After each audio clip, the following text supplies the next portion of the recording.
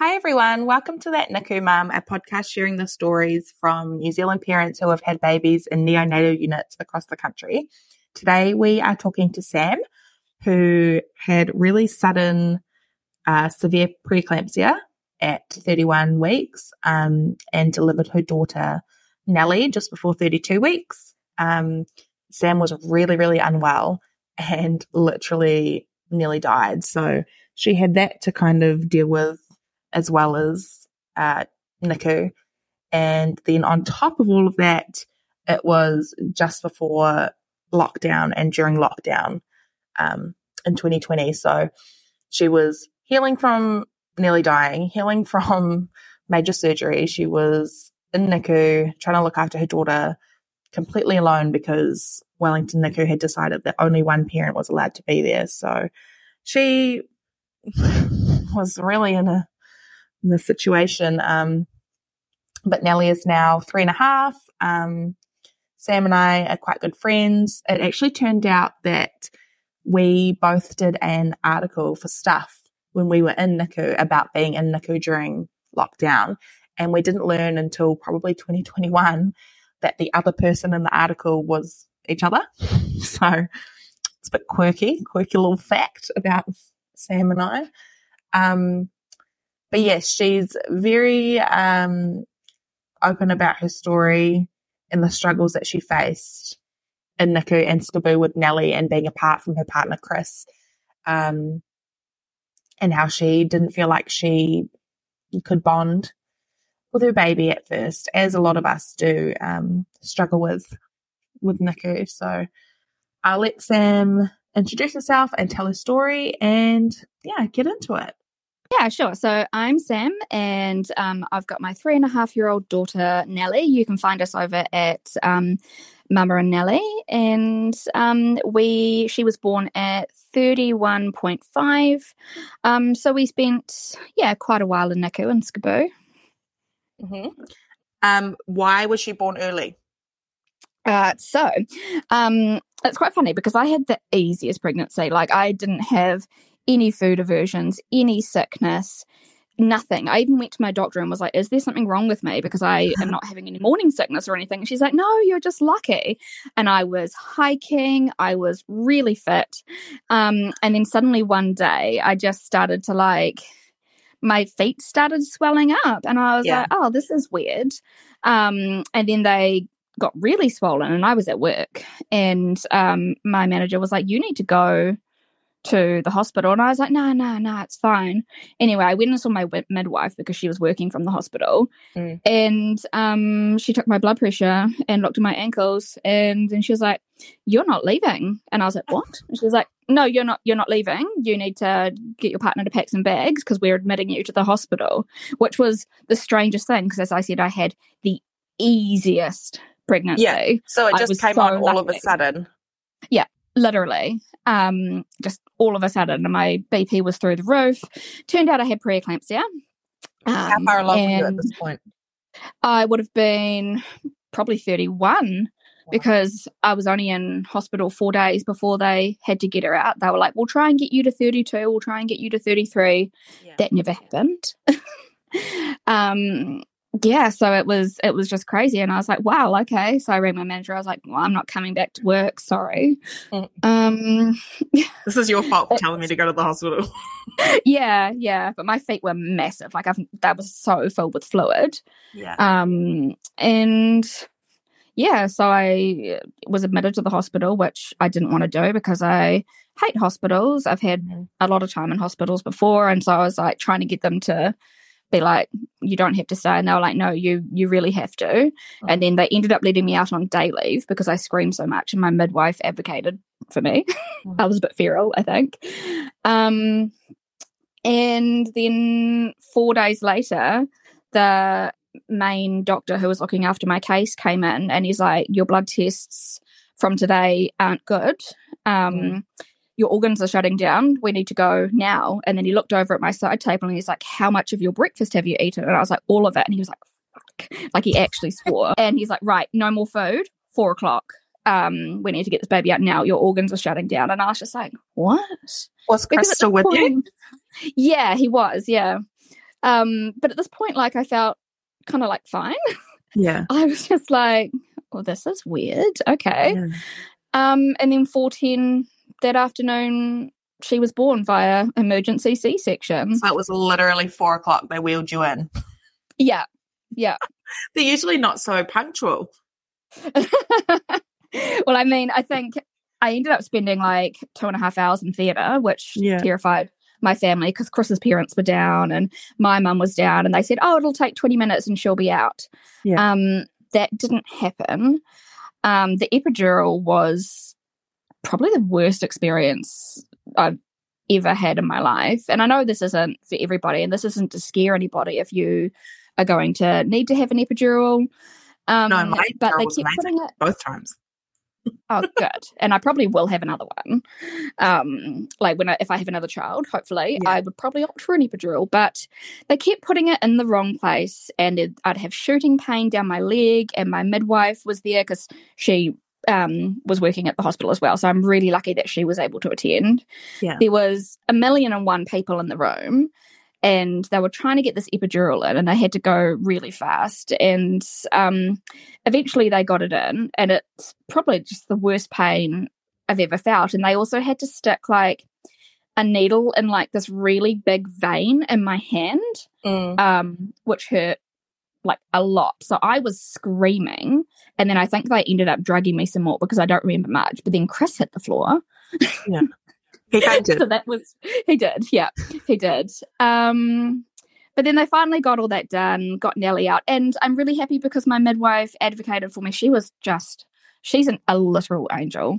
Yeah. I got to have my delayed cord clamping, and I got to have skin on skin, not straight away, but they like checked her out quickly, and then they brought her over to me. And they were like, we can do the delayed cord clamping because she was fine. Yeah. Like, it was me that they were worried about. So had you had any scans or anything, like while you were in that hospital admission? Had they checked on Nellie at all? Yeah, they had. She did have a little bit of IUGR, restricted growth, but that was sort of to be expected with, my body trying to push the placenta out. It's so strange to me that your body will literally make an entire organ. And then it's like, I don't want this. I don't want it. I don't want it. I'm going to kill you to get it out, because that's literally what pre-eclampsia is. Yeah. And no, it was so fast, and I think that's what like made it even like more traumatizing as well, because you're just not expecting it. There was no warning signs. There was nothing. It was just, you're being admitted, 4 days later, here's your baby. Yeah. No time to process, really. No. And then what made it even worse is that afterwards I was still really, really sick. Like, I legitimately almost died. I was in one-on-one ICU care for the next 4 days, I think. I was so drugged up. I had no idea what day of the week it was. So I didn't really see Nellie. I remember screaming for them to take me to see her the next day, but they were like, you can't. But someone did wheel me down there. So straight after your C-section, she obviously was taken to NICU, but you didn't get to see her between then and being in ICU? Yeah, pretty much. Chris went with her, and then my mum got to see her, his parents got to see her, everyone got to see her but me. And then, I had severe pneumonia from all the fluid build-up. My blood pressure was through the roof. Oh, my God. My oxygen levels kept going right down, and they were just like, I was on hourly monitoring. It was crazy, but obviously they got the medication balance all fixed up, and then a few days later I was able to sort of like go and see her, and it was really strange. And I think this is something that's not talked about enough, is that I didn't feel a bond to her when I first saw her. It had been this whirlwind of being admitted, here's your baby, you almost died, and then I saw this little tiny creature in the incubator, and I was just like, what? Like, is that mine? Yeah, like, I loved her because I was like, this is my daughter, and I've carried her for 7 months, but I didn't really have a bond with her. It took me a while to build that bond, and it's even hard to do that in NICU, as you know, because you don't feel like it's your baby. Like the nurses are doing everything. They tell you what you can do, when you can do it. Did Chris have a bond with her? Because obviously he went with her straight after birth. Did he find it, your partner, Chris, did he find it difficult to bond? No, he didn't at all. He bonded with her straight away. He found it really easy. And he stayed with her as much. He didn't just nearly die, so. Yeah, basically. Although he did just nearly lose me. He had a breakdown, and the nurses were having to comfort. It was terrifying. I was going to say, it must be super traumatic for him to, first of all, watch you go through all of that, and then also be split between, obviously, you in the ICU and Nellie in the NICU. Like, who does he stay with, you know?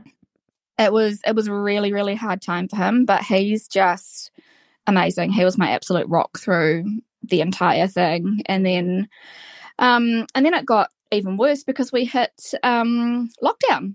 Level 4 lockdown. I remember sitting around the table with some other NICU mamas, and we were listening. We were waiting for the announcement, and they announced that we were going into lockdown. And our particular unit, NICU in Wellington, said that only one parent. First of all, it was only one parent at a time, and then a couple of days later, they cut it down to one parent and only one parent. Yeah. For most people, that was the milk giving parent. Yeah.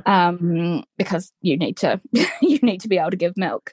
So we had one parent at a time in Waikato. Yeah. So at first we were the same. It was just one at a time. But then we had it so I could go on Monday and Jordan could go on Tuesday. But you couldn't even switch out day to day. No, we couldn't do that. It was just completely one parent, and that one parent has to be. That's the delegation. I understand it, in hindsight, I understand it, but at the time, it's so unfair. It's like we sleep in the same bed. Father's child is yours, and exactly, you're going home to each other. Yeah. No, he was really, really mad at that. He tried to reason with the nurses and everything, but obviously that was their rule, and they can't make one exception, and then not for everybody else, but. Yeah, I understand they wanted to keep everybody unsafe. This was at the point when nobody knew really what COVID was going to do. They started building a COVID ward around us as well, in preparation for pregnant people that had COVID and then had COVID babies, and it was legitimately so terrifying. I know you were in as well. Did you have anyone in your unit that had COVID or suspected to have COVID? No, we didn't at all. So that was really, really good because, again, it was terrifying with these tiny, tiny babies that have no immune system. But no, we were lucky we didn't have that. But Chris didn't end up being able to see Nellie for about 5 weeks, I think. Oh my God. We eventually got transferred to Skiboo because they were too busy, and they were Nellie's kind of fine. Is it in the same hospital? No, it's in Lower Hutt, which was annoying. But so with Nellie, when she was born, she was mostly fine. She was just small, but she did need a lot of oxygen, and she was on oxygen right up until the day before that we left. We'd actually been trained on oxygen to take her home because they thought she was going to have to go home on oxygen. And our story with the oxygen is kind of a little bit opposite to yours. You were advocating for them to, try the next level down. Can we try this? They kept trying with Nellie when she wasn't ready. And then she kept having Brady's and DSAT. Yeah. And I was like, can we stop doing this? Can you just leave her on the Optiflow or the CPAP or whatever she was on? She was on CPAP for probably 4 or 5 weeks, actually. Wow, really? Ages. And then when she went down to the Optiflow, they just kept messing with her settings, and she just wasn't ready. And I'm like, this can cause irreversible damage to her little lungs. You're pushing her and she's not ready. But they're like, oh, well, we are busy and we have to, try and get babies out. And I'm like, that's just awful. So they moved us to Skiboo. And that in itself was a nightmare because they turned up with this rocket ship looking thing to transport her in this incubator. Mm. The ambulance people turned up late, and she had been due for a feed, but the plan was to transport her and then feed her once we got there. But because she was late, they were late, she was due for a feed. And so she started screaming because she was so hungry. And people are like, oh, well, we have to go now, she'll be fine. And I was like, absolutely not. I had a bit of a breakdown at them, and I was like, no, I'm going to feed her now because she's starving. She's a tiny little baby. And they're like, well, we need to go because we're going to be late. I'm like, you're already you're late. the one that made us late. Yeah. But I remember that being like really embarrassing because I made a really big show, and I just got so upset because I was like, my baby is screaming because she's hungry, and we're going to do that now. But Skiboo was so different from NICU. I went from NICU where it was like the nurses did everything for you, and they'd maybe started letting me doing 1 or 2 feeds, and then I got to Skiboo and they were like, you do it. How old was she at that point when you got moved to Skiboo? Let me have a look. It was day 46, so like a month and a half. Oh, yeah. I have like a diary of like every single day that says like, you know, what oxygen level she was on, what we were doing, if she was on CPAP, and that must be so surreal to look back at it now. Like you see Nellie in front of you as a 3.5-year-old, and you look back at it. She was 1 point something kilos and on oxygen. Yeah. She was born at 1.5 kilos. And when she left, she was 2.9. She was still tiny. She was still in prem clothing. And she remained tiny for like ages and ages. But I mean, she's 3.5 now. She's in size 4 to 5 clothing. There's literally nothing wrong with her. You mean they say they have chronic lung disease. Yeah. But I haven't really noticed anything in her that would mean that she's not just the same as the other kids, which is really good. But so you moved to Skiboo, and all of a sudden you had to do everything. Yeah, but was Chris allowed to be in there with you at that point? No, he didn't get to see her until we went home. Because they still had the same roles. It was just one parent, and me being the milk giving parent and the one that was on leave. It was me. So, you know, the whole driving up there first thing in the morning, going home late in the evenings, and by this point as well, I had a pretty bad oversupply because in NICU they were like, pump more, pump more, pump more.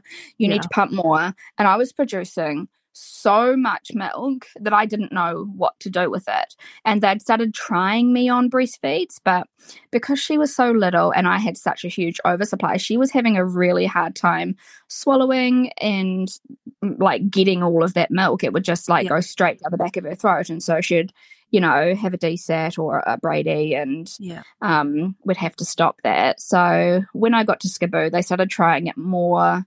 We had nipple shields and stuff, but they pushed for breastfeeding so hard. It was just like I wanted to breastfeed.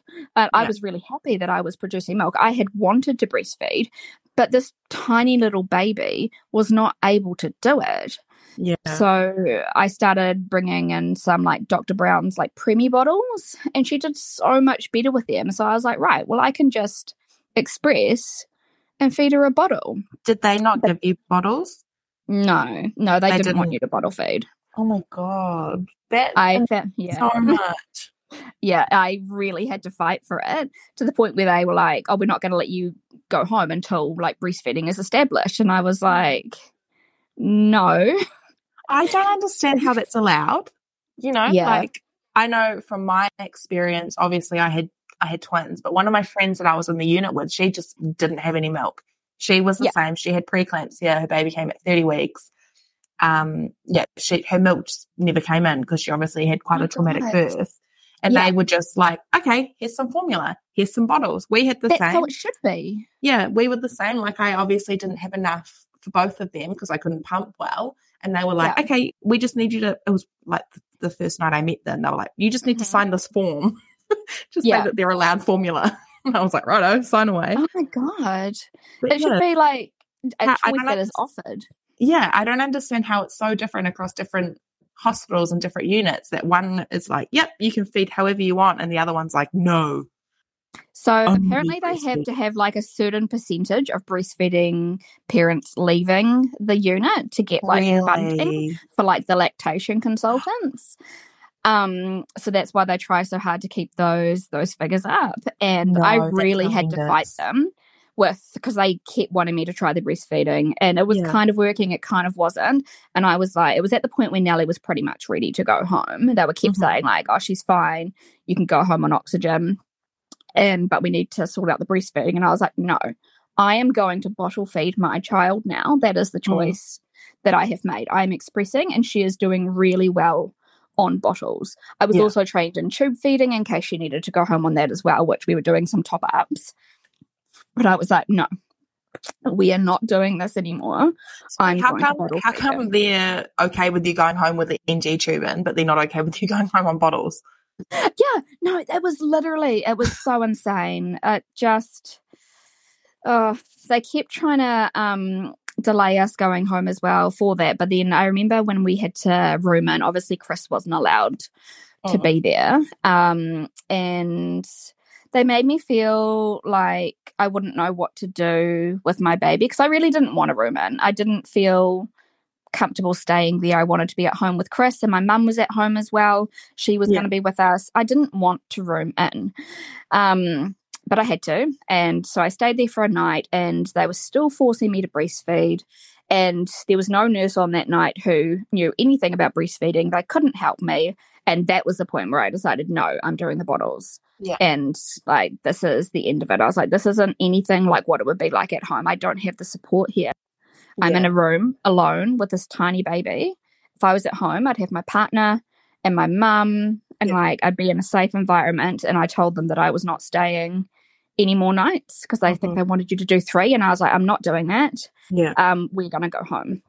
And they were like, no, you can't do that. She has an eye test booked for Wednesday. And I said, we will come back for the eye test. And they were like, no, you can't do that. Oh my God. And so I noticed that the lady next to me, her little son, got an eye test later on in the day. And so I said to the lady, hi, hello, do you have time to do Nellie? And she did. So she did Nellie's eye test.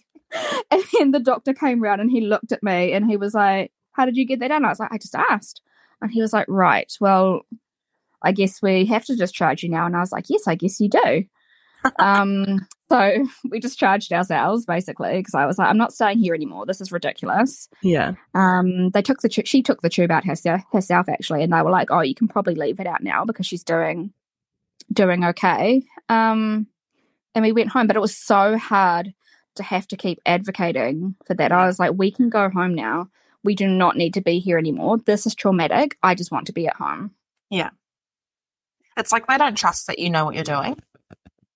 Literally, they made us do like parenting courses Yeah. and like first aid courses and stuff. They don't do that with a term baby, do they? Exactly. So how come like when I had Angus, they hardly even asked about him when they discharged me.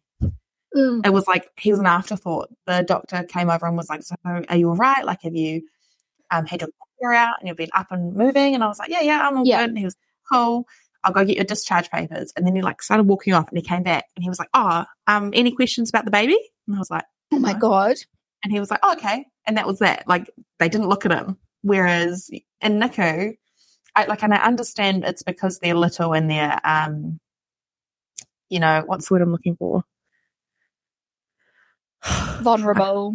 Vulnerable, yes. Yeah. But, like, we know what we're doing at this point, Yeah. They're still our baby, and how come I can take my term baby home at the same gestation as my prem baby, who's now 6 weeks old, Yeah.